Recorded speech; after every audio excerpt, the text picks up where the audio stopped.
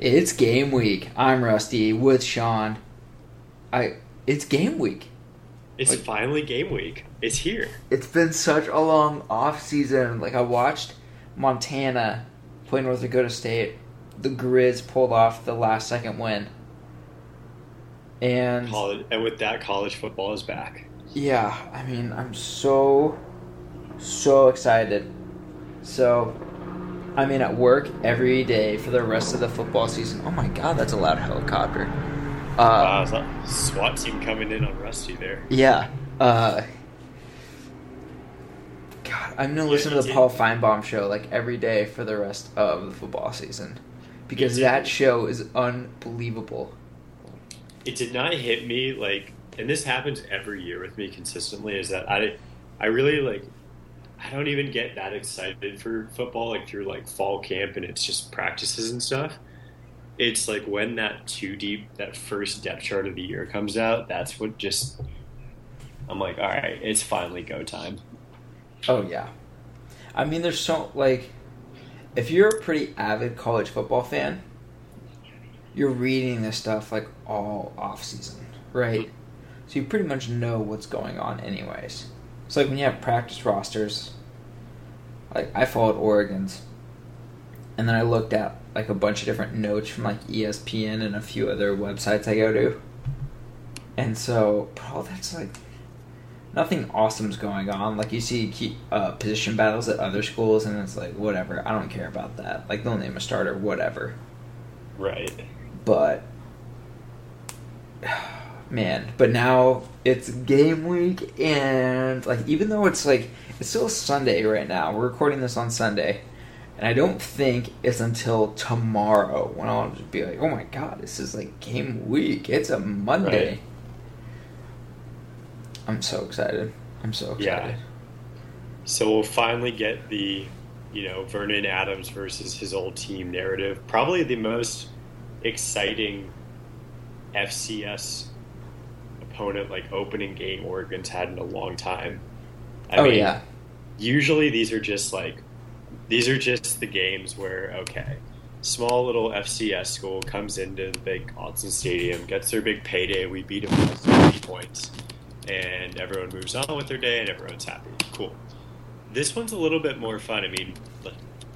Eastern Washington, they're not a pushover.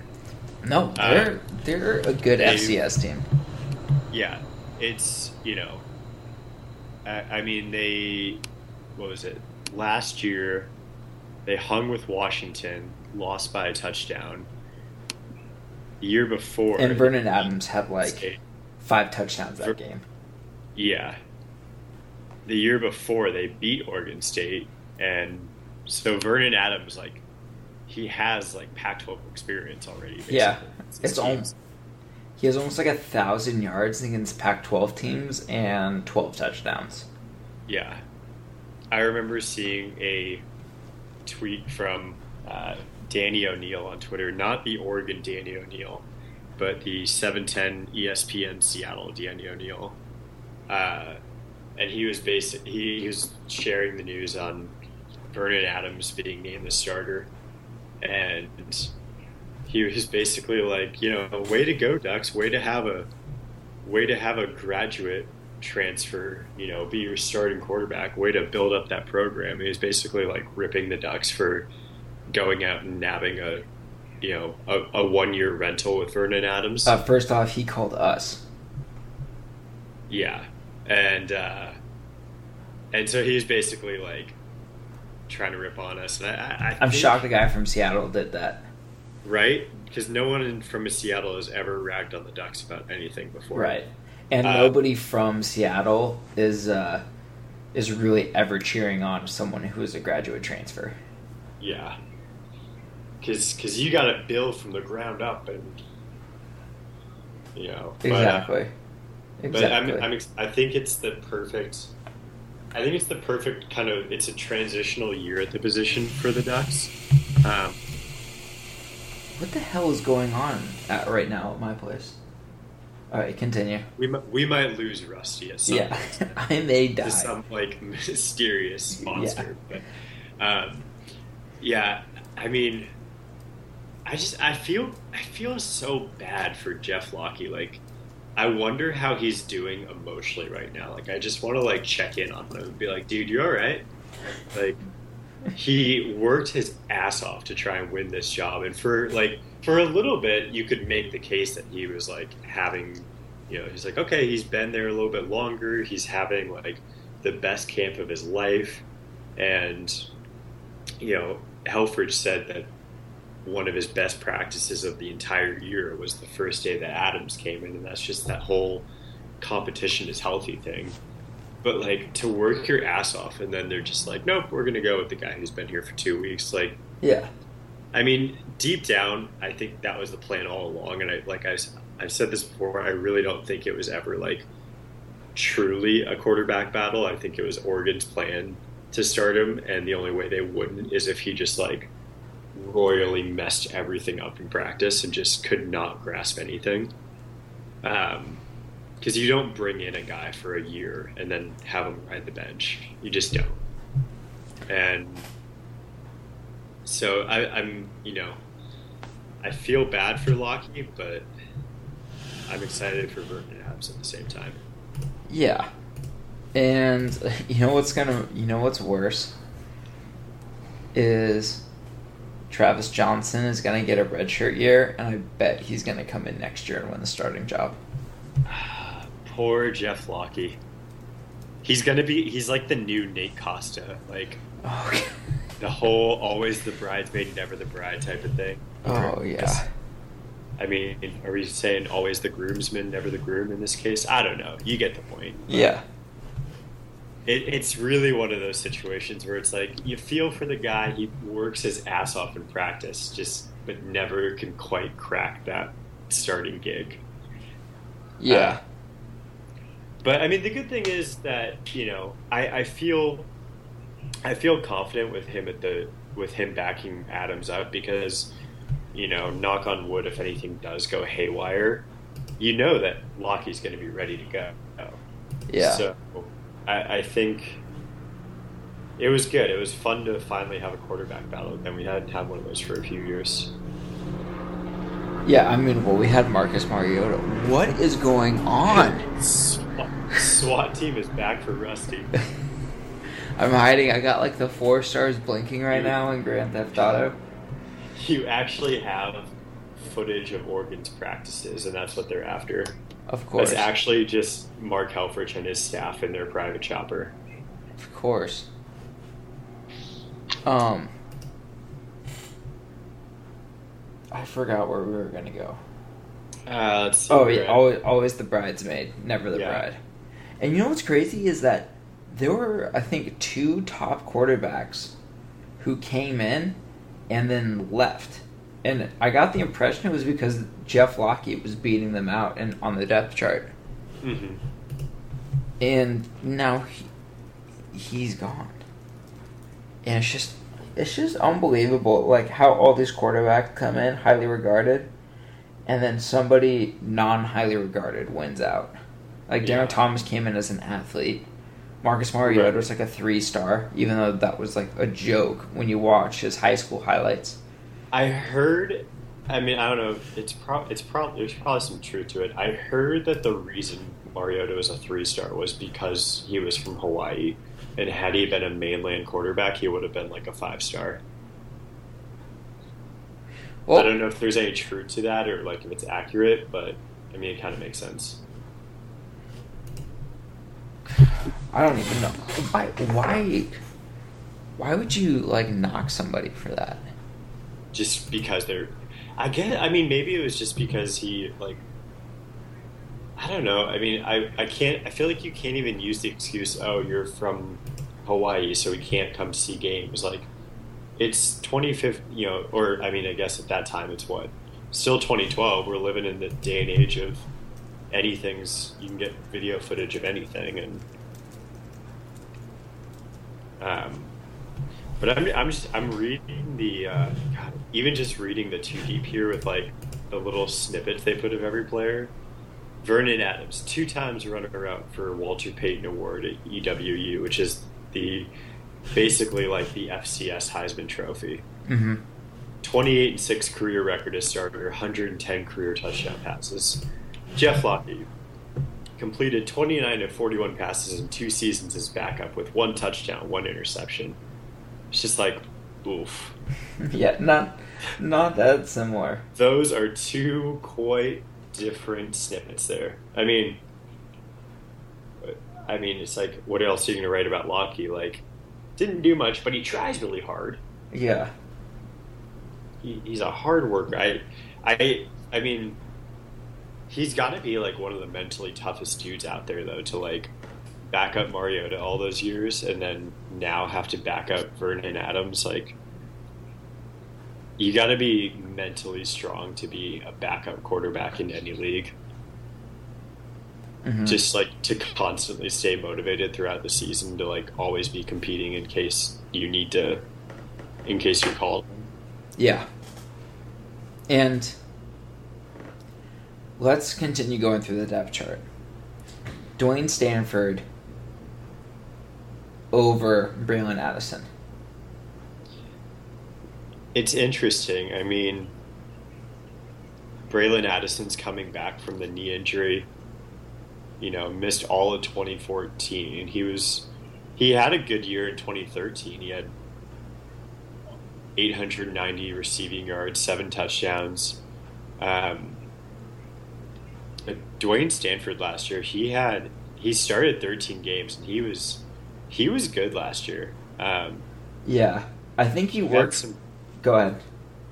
I was just gonna say, I mean, he had some, like, I just remember him like having some really big games. I think he had he had like a couple big touchdowns in the Rose Bowl, if I remember right. I think that was Darren Carrington. That was Darren Carrington. I'm confusing the two. But Stanford had that catch against Washington. Yeah. That was maybe the most impressive catch I've seen by an Oregon player ever. And to match that, in the national championship game, Mariota scrambled for about a good 6 seconds before throwing the ball all the way across the field. By himself, Stanford drops it. Yeah. And it was a bad drop. It wasn't like he was just sitting there waiting for it. Yeah, exactly.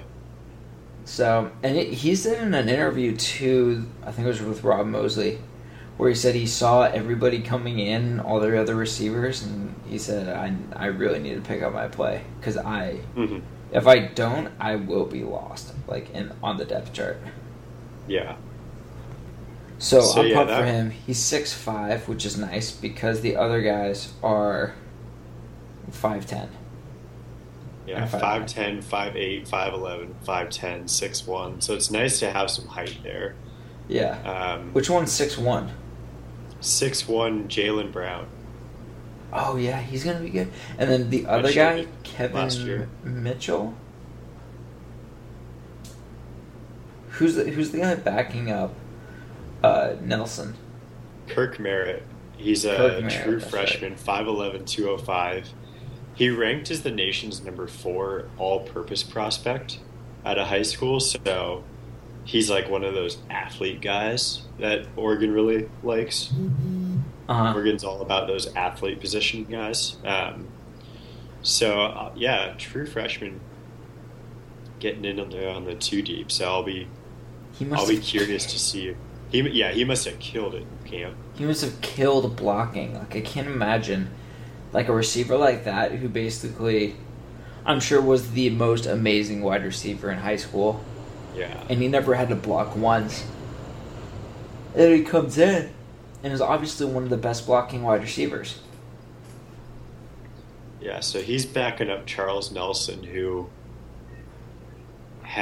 he went off in the Pac-12 title game against Arizona. He had 100 receiving yards. Oh, yeah. And he was one of those guys who he only had 1 start, but most of his production came at the end of the year. Oh yeah. And he turned it on towards the end of the year. So I think that'll be fun to see. God, he's tiny, 5'8", 170. That is not big at all. No, but he's got pure speed. Yeah, but he plays really physical. Mm-hmm. That's the one thing that stood out to me is how physical he is. Like he runs through tackles. Like that's the one thing that separates him from DeAnthony Thomas. DeAnthony Thomas especially was so good at like cutting and making moves while staying at full speed. That was really his biggest strength. Mm-hmm. Like against Washington, like there's a Washington State highlight where he makes like 8 cuts in a row, just embarrassing the guy. And the thing is that during all those cuts, he stayed at the same speed. Yeah. And Charles Nelson's so physical and he breaks so many tackles in a way DeAnthony Thomas didn't. Mm-hmm. You know who? And I think a person who will emulate like Nelson in a way that Nelson was like, we didn't see him like at all at the beginning of the year. Like we saw him in a punt return on a jet sweep against who did we play to open up the game? To open up, was it South Dakota last year? It was an FCS team. Yeah, and like he turned it on. Only got a couple carries like the beginnings, like barely played at all against Michigan State. And as you said, he like blew up the Pac-12 championship game. And I think a player who's going to kind of model that is Taj Griffin, who is not on the 2 deep. And I was surprised because everyone said he's like the fastest person they've ever seen at Oregon. Yeah, it was like, that's what I think Royce Freeman was saying. It like that's what he was saying. He was just like the fastest person he's ever seen.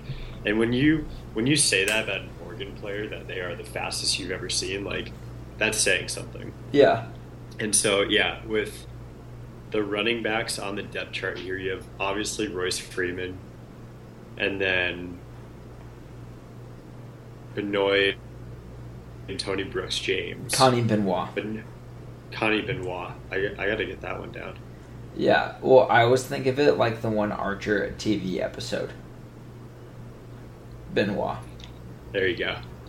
So those are the guys on the running back depth chart. No Taj Griffin sighting.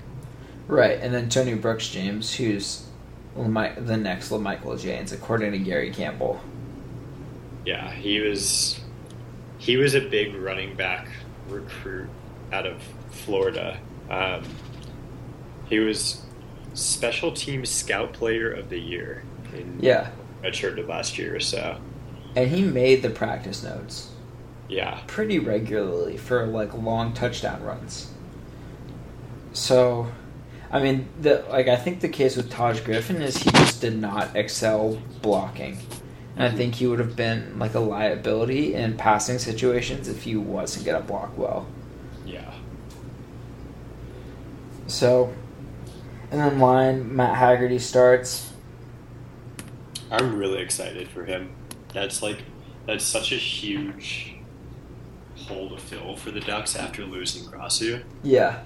I was really worried about the center position. So to get him in for a year, and then you've got Doug Brenner behind him, so like you can kind of develop Brenner as he goes into his last couple of years. Yeah. Doug Brenner. Oh yeah, Doug Brenner's. And he's the backup at left guard. He's backup at left guard and center. Yeah. So, and if that, I'm sure as you all know, if that name sounds familiar, he's the brother of superstar athlete Liz Brenner, who plays 10 billion sports, and that's not really? Exaggeration. Yeah, they're siblings. That's nuts. Yeah, I think after the spring game, I remember walking away from that and saying, I think every unit looks fair. Mm-hmm. I think our tight ends look fair. I think the receivers look excellent. Quarterbacking is good, not great. The one position that I thought struggled was center. And by struggled, I mean was absolutely terrible. Yeah. So there were so many bad snaps. One of them resulted in a safety, and I just remember thinking, if this position does not get fixed, we could lose to Michigan State just because of that one position. Because it's so key, especially with everything being in shotgun. Exactly. Just things can go haywire real quick if you have not like even if you just have like bad-ish snaps that are like a little bit high or a little bit low, that can just mess everything up. Yeah. Like you can just be playing the game, just scrambling and running from your life as a quarterback in that case. It's just like, I mean, I've never played football or quarterback, but I can just imagine like expecting a perfect clean snap and then having to like mentally readjust on the fly to like quickly grab a low one or a high one and then just readjust, and like every second counts. And so to like waste that time trying to field a bad snap that's not your fault, like that's got to be nerve-wracking.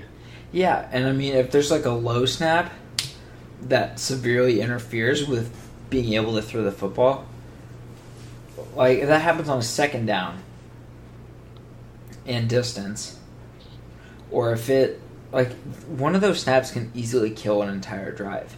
If you go from first and 10 to like second and 15. Yeah. Like this, like the conversion rate is just awful. Yeah, it can mess up everything. Yeah. So I think it's really good. I think it'll be good to have a kind of a more experienced center there, like rather than just like throwing Doug Brenner into it, he only started one game last year. Mm-hmm. I think it'll be good to have that experience in there for this year. It's like it's very similar to the quarterback position in a sense. Like it's a good filler for 1 year while we develop some things. Exactly. And then on the defensive line, there's DeForest Buckner, obviously, who's going to kill it. And we got Balducci back, who is really athletic for being 310 pounds. Mm-hmm. Although once Cardale Jones ran over him in the national championship game, I said, all right, this is over. This is over. This is dumb.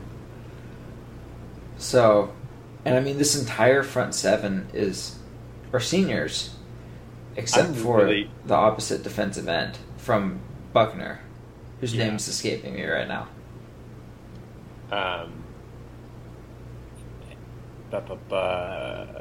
Opposite. I'm looking at the 2D, Tui Talia.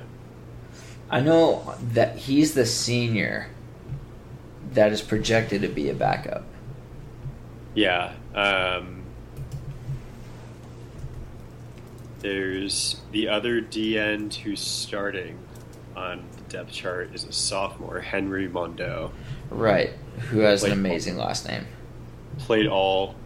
I appreciate those like French-ish last names. Yeah, I love those. Know why, I just do. I'm really excited for our front seven. It gets a little. I'm worried about. We'll come back to the linebackers in a second here, but I'm just worried about the secondary. Like, there's just so much inexperience back there. I mean, there's like Tyree Robinson and Reggie Daniels. Like, Reggie Daniels started every game last year. He's solid, but outside of that, I mean, there's just not a whole lot of experience in it. I don't know. It's kind of worrisome. Yeah, and I think what this group lacks in experience, they make back in talent. Yeah. Like, Reggie Daniels is a returning starter. Tyree Robinson was really good when he played. Chris Cisse came in for Troy Hill. He made a lot of plays in the Rose Bowl. And then held his own against Ohio State, who maybe has like the number 2 wide receiver unit last year. Mm-hmm. And then Arian Springs too was just like a ton of talent. And so it's the players really below them that give me the most concern. Like Ty Griffin, who's like an athletic freak apparently, has been playing defensive back for 2 weeks. He switched from quarterback to cornerback midway through fall camp. Yeah, like that's tough. Like let's just like so. What I like Cisse has some big game experience, and I like that. Like he had to step in for the Rose Bowl in the national title game. Mm-hmm. But like let's just say like he goes down or something, then suddenly you've got like basically a quarterback playing that quarterback position. Is just like hope that switch works out, man. Yeah, and then Jawan Williams played in 13 games. Mm-hmm. And then Ugo Amadai is apparently killed it in fall camp. But then again, he's a true freshman.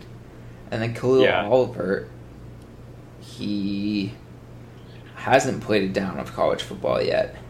Like, whenever I see true freshmen on the 2 deep, I'm like, I just want to go, like, what did you do in camp? That's what I want to know. Yeah. So, you want to go back to the linebackers? Let's go back to the linebackers. I feel good. I feel really good about the linebackers. Tyson Coleman started all 15 games last year, had 44 tackles, 7 for a loss and a few sacks. Joe Walker, who like quickly became one of my favorite defensive players last year. Really, after that, he was so clutch in the Michigan State game. Oh yeah, just that's amazing when I run stopper. Started to develop like a man crush on Joe Walker. And he had the fumble return against Utah. Yeah. Oh yeah, that was the fumble return on the Kalen Jenin dropped touchdown. Mm-hmm. Oh, that was glorious. And then Christian French, he played in all 15 games. He led the Ducks in sacks last year at 6.5. So yeah, every starter at the linebacker position is a senior. And the guys below him are all old too. Like it's two juniors and a couple sophomores. Yeah, there's no freshmen on the depth chart for linebacker. So like I said, like that front seven is great. It's just like it's the secondary, and then even more so like the backups to the secondary where it starts to get a little thin. But I mean, the more I look at this like depth chart, the better I'm feeling about defense as a whole. Yeah, I can talk myself in almost anything. So yeah, I start out all pessimistic, and then I'm like, you know what? Maybe it won't be that bad. Yeah, no, I'm like, oh, this is a solid group. Yeah. It helps a little to just kind of like see it formulated. Simple piece of paper here. Yeah. I think one of the big pluses for the secondary is that Michigan State lost a lot of skill guys. Like all of their wide receivers are pretty much new. Yeah. So they're kind of in the same place as the defensive backs. Mm. And then especially in the linebackers too. Prevost and French were number 1 and 2 on the team in sacks. And they're on opposite sides of the depth chart. One's left, one's right outside linebacker. They could do some damage if they blitz more, which is a big if. Yeah. Although it better happen. So. Yeah, like I was touching on last week, I mean, you put more pressure up there with that front seven, like, you know, blitz another guy or two, like make the quarterback panic if you can get through and get to him. Yeah. And that'll take some of the pressure off of that. I don't want to say weaker secondary, but just like younger experience, younger. That's what I'm looking for. It'll just take some pressure off those guys, which I think will be important all year. Yeah, it's a lot easier. it's a lot easier to defend for 3 seconds than 7 seconds.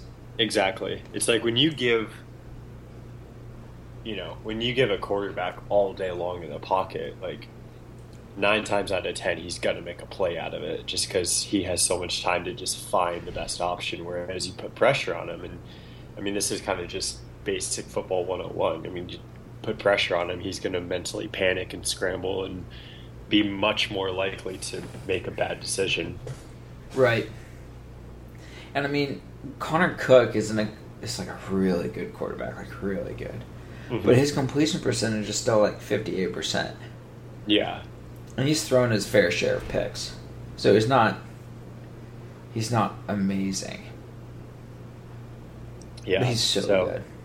You guys will notice that we're slightly skipping ahead of ourselves and not talking much about Eastern Washington, not because we don't think they're not a good team, because they are. We just can't find anything on them.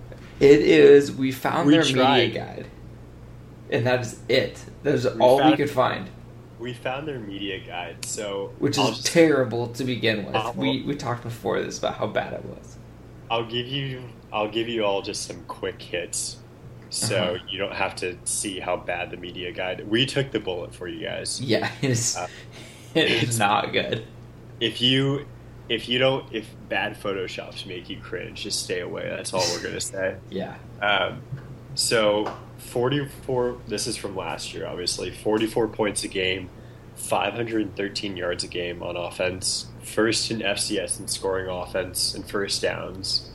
Second in passing efficiency, third in total offense, second in passing offense. Keep in mind though, that's Vernon Adams stuff right there. Yeah. He's ours now, and you can't have him. So yeah.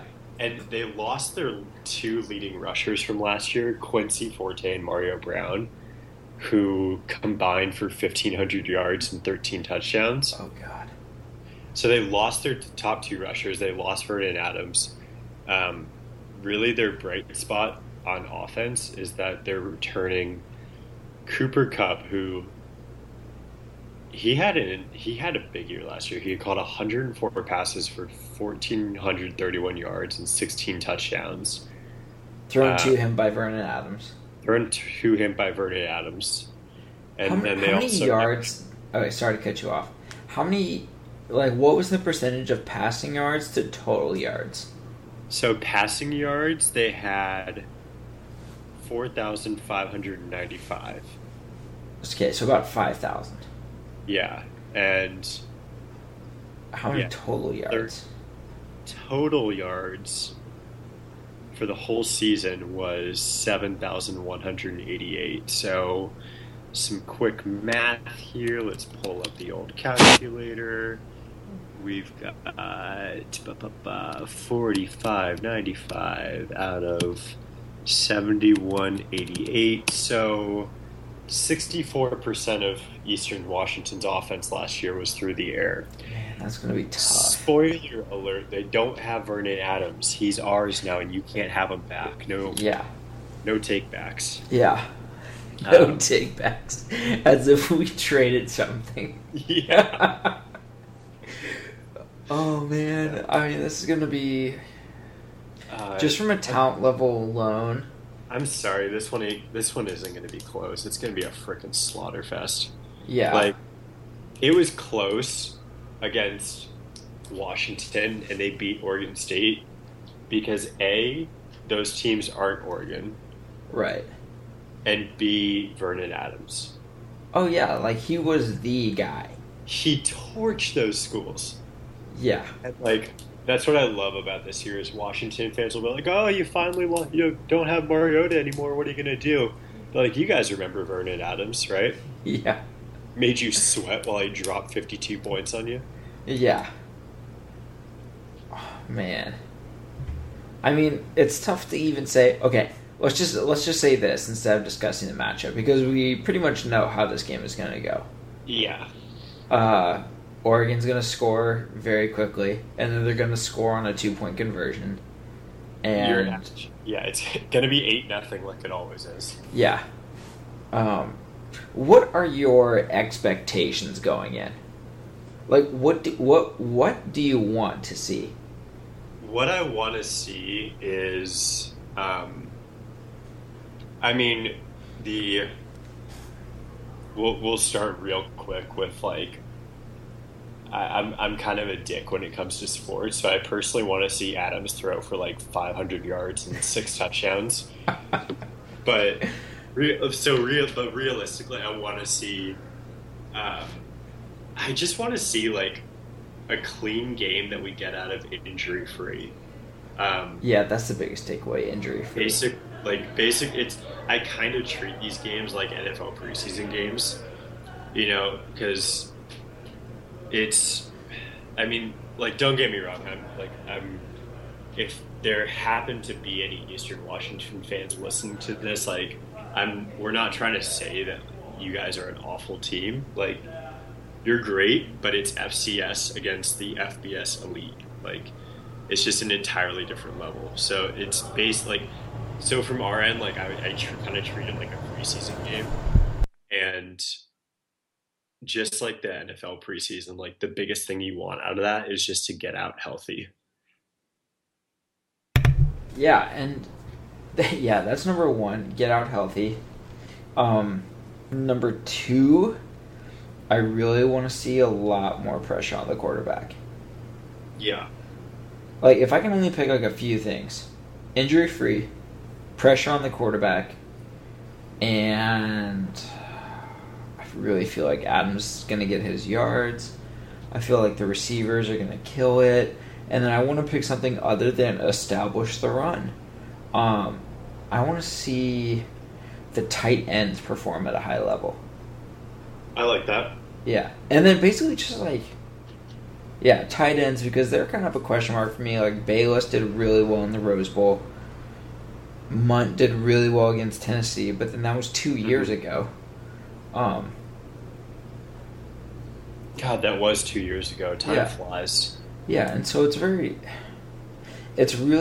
I don't know what to expect from tight ends. Yeah. Like, they're an unknown quantity. Like, they're not bad. I don't think they're great. But I just don't know what they are. Yeah. Like, Evan Bayless, he had 15 catches last year. 11 of them came in the last 2 games. And then Johnny Munt, he played in 13 games, but he has like 18 career receptions for 310 yards and 3 touchdowns, and he's a junior. So, that's kind of like on offense, everything is, as far as like the players, like the stat players, like quarterbacks, receivers, running backs, tight ends, that's the big question mark, is like we just don't know what's going to become of those guys this year. Yeah. Getting a solid game out of the tight ends would be pretty good. Yeah. And I don't want to see any fumbles. I don't want to see... Yeah, just a clean game. Yeah. Basically mistake-free football. Let's play mistake-free football going into the Michigan State game. Yeah, and this is the same as last year. Like, as much as you don't want to look past an opponent, it's kind of a tune-up for Michigan State. Yeah, and the biggest thing is, like, because everyone plays these games now. If you're like a big team, you have the money to pay like $1 million for this team to come down and get their ass kicked. Because that's pretty much going to offset their whole athletic budget. Right. And you still... Like, Oregon's going to make $3 million for this game. So they really only make, like, 2 after everything. But then they get... That's 2 more than they would have otherwise gotten. Right. I mean, these kind of games are, like... They're a win-win for everyone. Because the bigger school gets kind of, like, their quote-unquote tune-up game. Where, it'll probably be out of hand by halftime, and we'll start to see some backups come in and get some playing time that they normally wouldn't otherwise. And so, it's like Oregon can kind of like work some kinks out, it's like a preseason game basically. And then Eastern Washington, like, are they going to come in here and compete? Obviously. Like, they're going to try and come in and win this game. Mm-hmm. But at the end of the day, it's just like it's an entirely different level. This isn't Washington or Oregon State. It's like, the reigning runners up in the national title game, and Yeah. it's like, so yeah, they're probably going to lose like 66-17 with 14 of those points coming in garbage time. But Yeah. Which is pretty much the whole game, but it's going to be like late in the third. But yeah, but they get the exposure, they get on TV, and like, the kids, like I looked at Eastern Washington's attendance last year, and outside of when they traveled to Washington and there were like 60,000 people at that game, the biggest game attendance-wise last year that they played at was at home against Montana in front of 11,339 people. Woof. So these kids who like all year are playing in front of crowds that are like 10,000 people or smaller, like, look, they went to Southern Utah and played in front of 2,400 people. Like, I'm pretty sure there's been some volleyball games that we've had 2,500 people at. Yeah. So, like, it's really cool for those kids to, like, come into, like, a big-time stadium and play in front of 60,000 people. Yeah.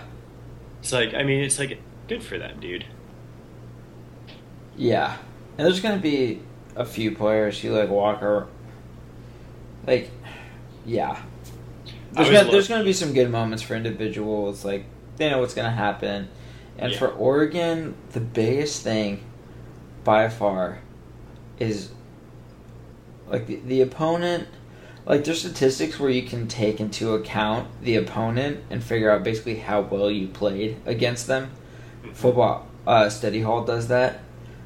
And one of the things that really sticks out to me is that the best teams do what they should against these types of teams.